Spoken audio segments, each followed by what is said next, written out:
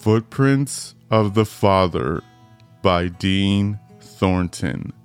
Blessed is the one who perseveres under trial, because, having stood the test, that person will receive the crown of life that the Lord has promised to those who love him. James 1:12. A friend of mine I recently interviewed reminded me of the poem Footprints by the poet Carolyn Joyce Carty. The poem talks about how, as believers, God walks with us on our life's journey. But in those times that life is the hardest, God is actually carrying us through.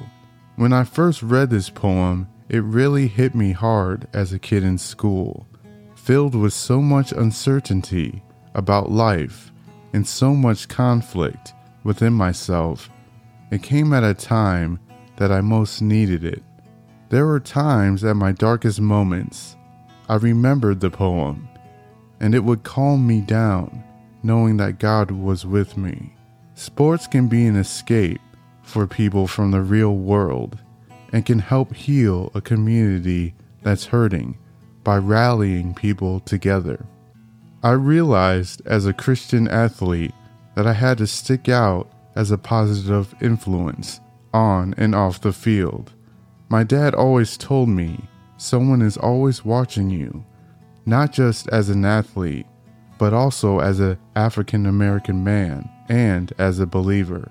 In today's verse, the writer talks about persevering through the trials that you may face, knowing that because of your faith, you have the crown of eternal life waiting for you in the end. I do have to say that having that crown of faith as an incentive to push through, and also knowing God is right there with you through it all, is truly motivating and reassuring. Just like the poem says, in those trials, God is actually carrying you through.